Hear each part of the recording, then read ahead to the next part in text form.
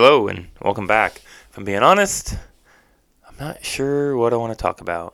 This is like my 11th attempt at recording this episode. It's like 10:30 at night, and yeah. Not that I'm complaining. It's just been a week. It's not been amazing, but it's not been horrible. I've had some good conversations with students. I've had some frustrating ones. I've had some good interactions and conversations with colleagues. I've had some frustrating ones, and it's gone along just fine. I did get some news that some of my administration team has asked me to be a part of a potential mentorship program next school year, where I guess the idea is we're trying to train some of our seniors and juniors or upperclassmen to work with the freshmen to help them build connection.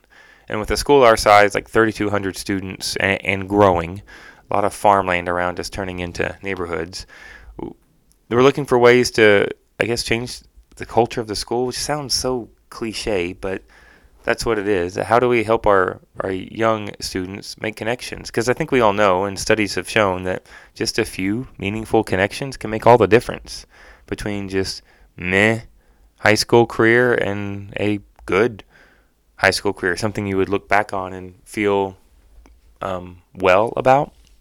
So, hoping to get more information about that in the coming months, but I'm kind of excited to maybe work with people that way, get an opportunity, maybe also have some repeat students. I've only ever had that happen once to me before because I moved up in grade levels, but that could be new and different. So I got that coming up. Thanksgiving break's coming up. I'm hoping the students don't get all squirrely on me as they can smell the time off as well as the turkey and pumpkin pie. What about you? You got anything going on right now? Anything coming up, or is it just a ho-hum kind of a week as we all cruise our way to the holiday break? Do you have any plans? Do you have a favorite food?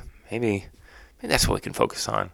I like pumpkin pie, and I put birthday candles in it because my birthday's in November. And I don't know, maybe I'm just too practical for my own good. It's like, why make a cake when you can put candles in the pie? And whipped cream. That's good too.